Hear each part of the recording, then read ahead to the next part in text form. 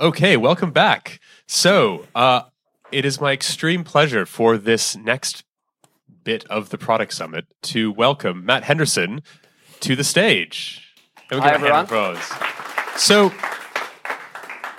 as a bit of background, Matt Henderson, currently you're the manager of Stripe for EMEA region, yes, right? I'm the GM for the EMEA region.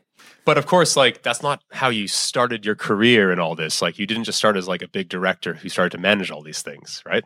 No. So I had kind of an unusual functional kind of bounce off a few different steps. So I actually started on the investing side. I started my career with a boutique investment bank that started working in venture capital.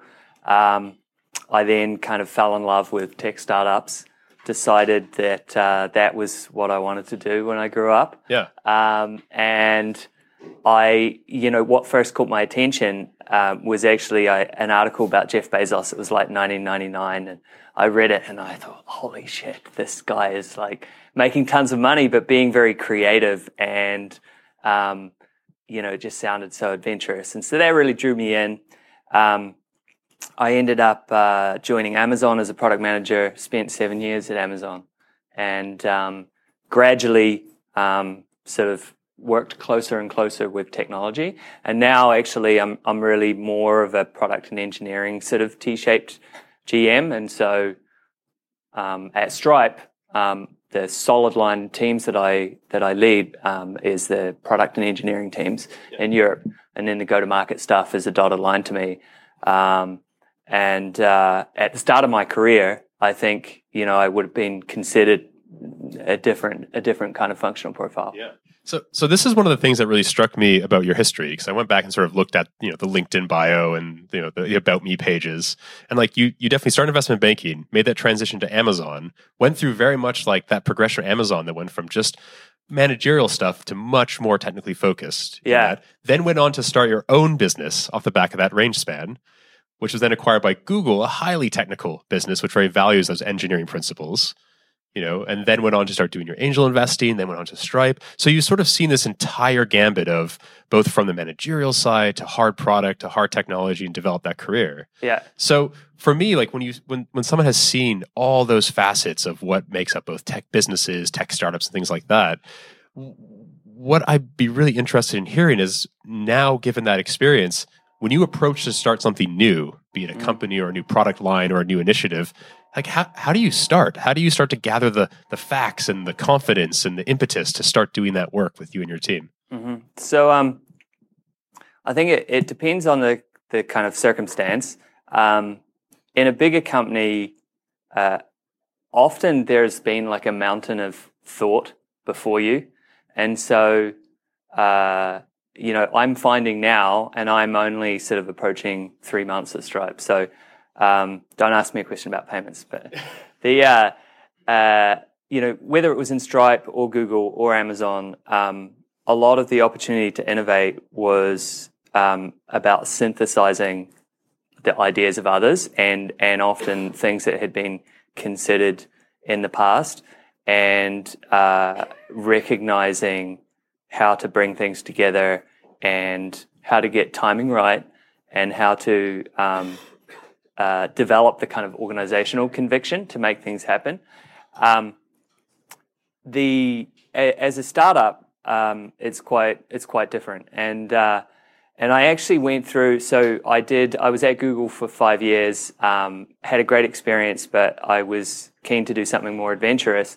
And I thought that the natural path would be to go and start a company again. And so I started researching ideas, and I went down a similar sort of process to what happened when I left Amazon, where it was more about deciding the timing was right first rather than kind of being struck by an idea. And I was in course of researching some ideas when I started to talk to the folks at Stripe. So, with that in mind, to your question about where to start, I have found it useful in thinking about a startup, to really start with broad, big spaces and problems, and work down from there, rather than and I think that helps you to cast a wider net. And one of the things that I've sort of observed as an angel investor is there are a lot of the characteristics that I have observed in looking at sort of hundreds of startups is around the sort of the scale of of how far the product can be extended. And so that was something that I was very mindful of when I started to try to think about ideas to do a startup again myself. Right.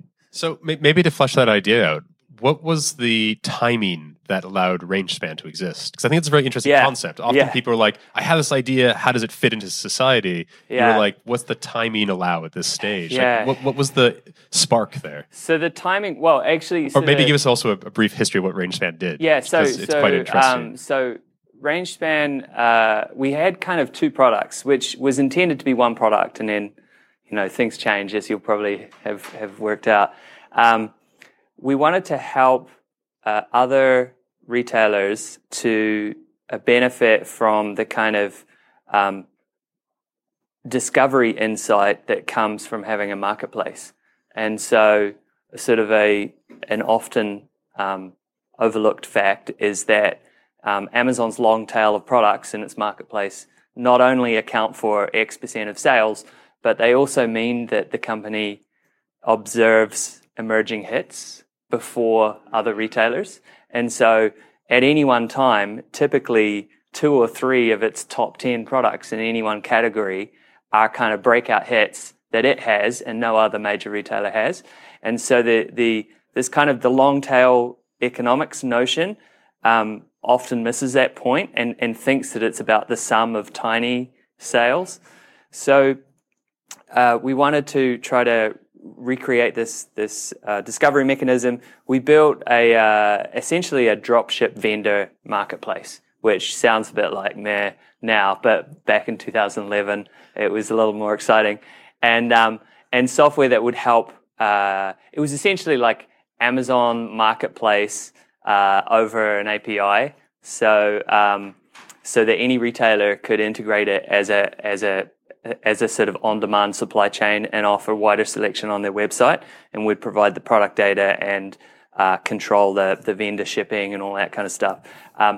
And we had an analytics feature that was part of this service that was intended to be free, that helped a retailer to understand what products out of all of the sort of million that you have available, what products should I adopt?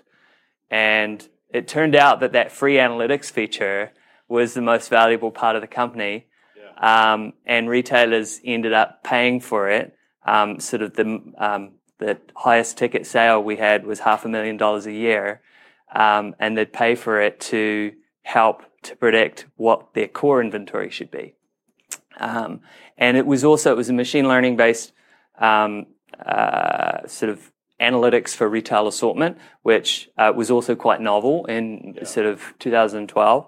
So that was what RangeSpan did. The timing was very much like personal circumstance. So I realized that there are some things that get easier with starting a startup sort of as you progress in your career, in terms of your financial flexibility, your credibility, your network, and so on. And then there's a whole lot of stuff that gets harder, especially the opportunity cost of like leaving whatever high-paying job you're in.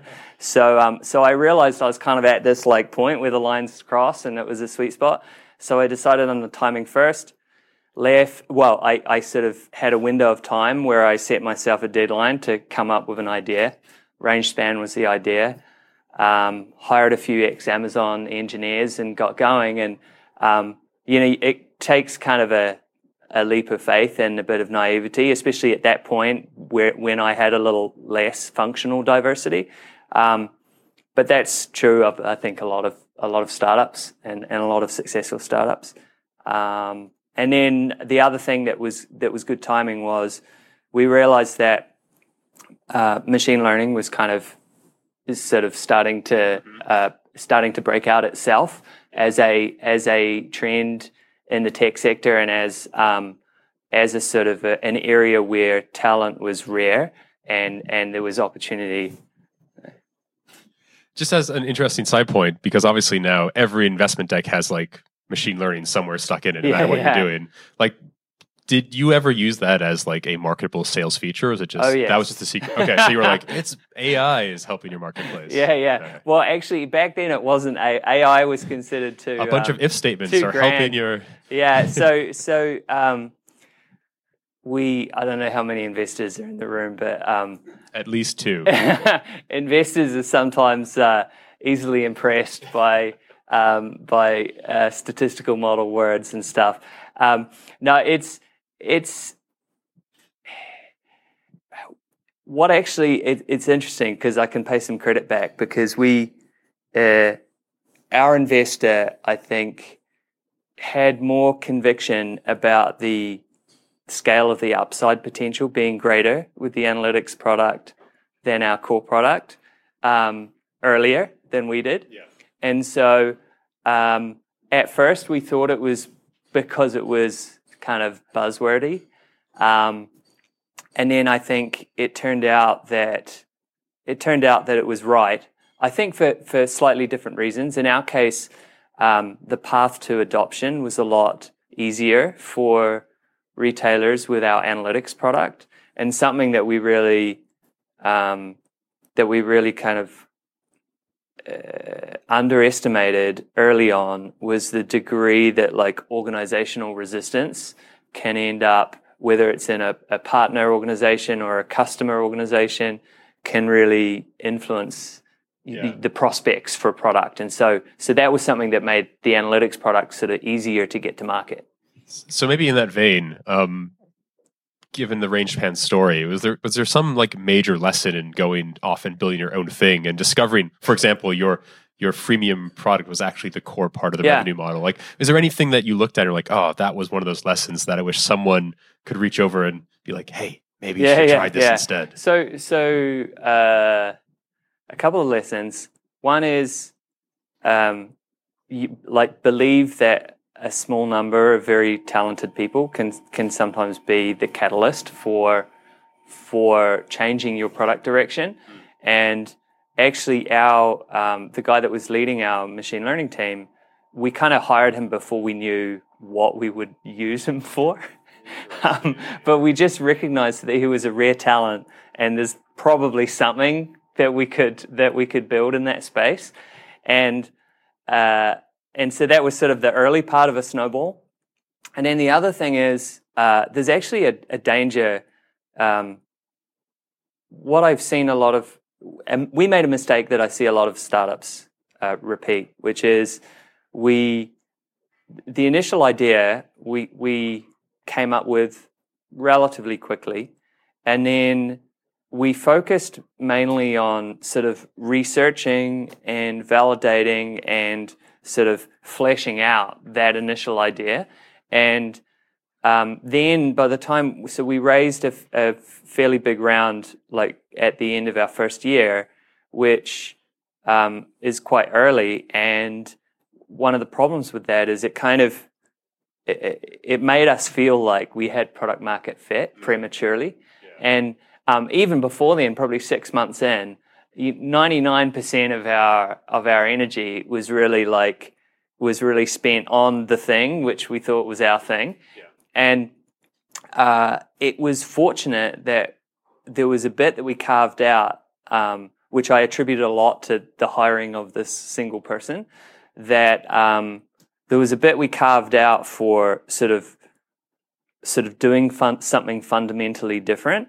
But we did that later than we should have. And what we also did not do was we didn't kind of we didn't continue to question, should we be doing something completely different? Right. And I don't mean like you're doing a enterprise software startup and you should do a consumer startup. I mean like within this kind of problem space that we're addressing is our whole, like the whole angle we're taking with our solution. Should we is there something completely different that could solve the problem in a different way? Yeah, and that's definitely like very excellent advice, because like you want to open up yourself up to those opportunities. But practically speaking, how would you implement that today? Like, how would you force the team to spend the time to get their heads up and look for that? Yeah. How would you change the culture there? Well, if you've got a founding team, then I think you can kind of because it's not what comes sort of habitually. You tend to sort of just get absorbed in executing on whatever you're doing. Exactly. So as a founding team, you sort of need to help each other develop a habit of re-questioning and sort of having this, you need it's this paradox of having the confidence to be jumping into things, but at the same time, this paranoia that you could be going down a completely suboptimal path. And so that the founding team dynamic really helps. And then the other thing I would say is you kind of have to demarcate people. So fractions of people, I think sometimes it works well, but frequently it doesn't. And so, at one point with our machine learning guy, we had him sort of only work on this particular thing, and that helped to create momentum. And, at bigger companies, the way that pans out is it's more of a group of people. For us, it was really sort of one person plus 30% of my time. And that sort of got the, and by the way, it was also actually that one person, 30% of my time and some of our first customers' time. Because I think they really influenced our thinking in it as well. Oh, interesting. Yeah. How did that loop work? Just to dive into that, like how did the customers' feedback and information get injected into that process? So I remember quite vividly. So Argos was our first customer, by the way. Not normally associated with the hotbed of innovation. And Tesco was our second customer. And Argos, I was in Milton Keynes meeting a junior person, but she was much more embedded in understanding the particular organizational resistance problem we faced, which was if you've ever read Moneyball, we were kind of like the Moneyball for a retail buyer. So we were bringing the threat of just huge selection when actually they liked being the arbiter of taste. And so she really made that much clearer to me, and also sort of explained how the type of insights, like the way they wanted to be more oriented around sort of their competitors as opposed to sort of what could come through our supply chain software. Interesting. So in that vein, sort of wrapping up the Rangepan story, like often at these events, we hear about these sort of successful, amazing little moments that change the company and delivered some sort of step change in your business. But the ones that I'm always fascinated in are the ones that almost crash the business, and how you then recovered from that and learned from that. Yeah. It maybe not even Rangespan or your time at Amazon or Google. Like, was there ever an event that was just so tragic that really changed how you approached your work moving forward? So there's a couple of things. Maybe one that's a little different from your question, but I think it's kind of funny. I remember I think it was 2005 or end of 2004 or something. Jeff Bezos was over in the UK, and Amazon then was like worked out as 60 times smaller than it is now. So it was actually slightly smaller then than Stripe is now. And Jeff was over in the UK, and he did this talk, and he said, "We're going to launch this new shipping service. It's called Prime. And so we're going to launch it in a year or two." And we were walking back to the office because we didn't have a room big enough for everybody. And I said to some of my colleagues, "That's the stupidest crap I've ever heard." I said, "It'll never catch on. Like, it's a loyalty program where you have to pay up front." And there was no precedent for it, I felt. And so I thought that it would never work. And now it's probably the most successful loyalty scheme in the world. So it's a success, but the point is, like, I was horribly wrong about it. And it's been quite a lasting lesson for me. The things that you screw up personally. There is a couple of projects more that have not worked out well, that I think are interesting as well. Also at Amazon, we had a business that was an enterprise solutions business where we built essentially e-commerce websites for other retailers. And at one point, and it was in my purview when I was running the marketplace, we were running Marks and Spencer's website and Mothercare's website. And that sort of business unit of Amazon ended up failing. We had some retailers in the US as well. It ended up failing because it just, when you're in a big business and you're trying to do something new, it either has to reinforce the core or it has to be like a crazy huge opportunity. Yeah. And so AWS, although it does help Amazon's core to be more efficient, what was then Amazon's core to be more efficient, it's also just, it was such a crazy big opportunity that there was a ton of conviction around it from Jeff down. And however, what we were doing was sort of the very customers that we were trying to help were Amazon's competitors, and there was like extreme, I would say, apathy sort of at the best.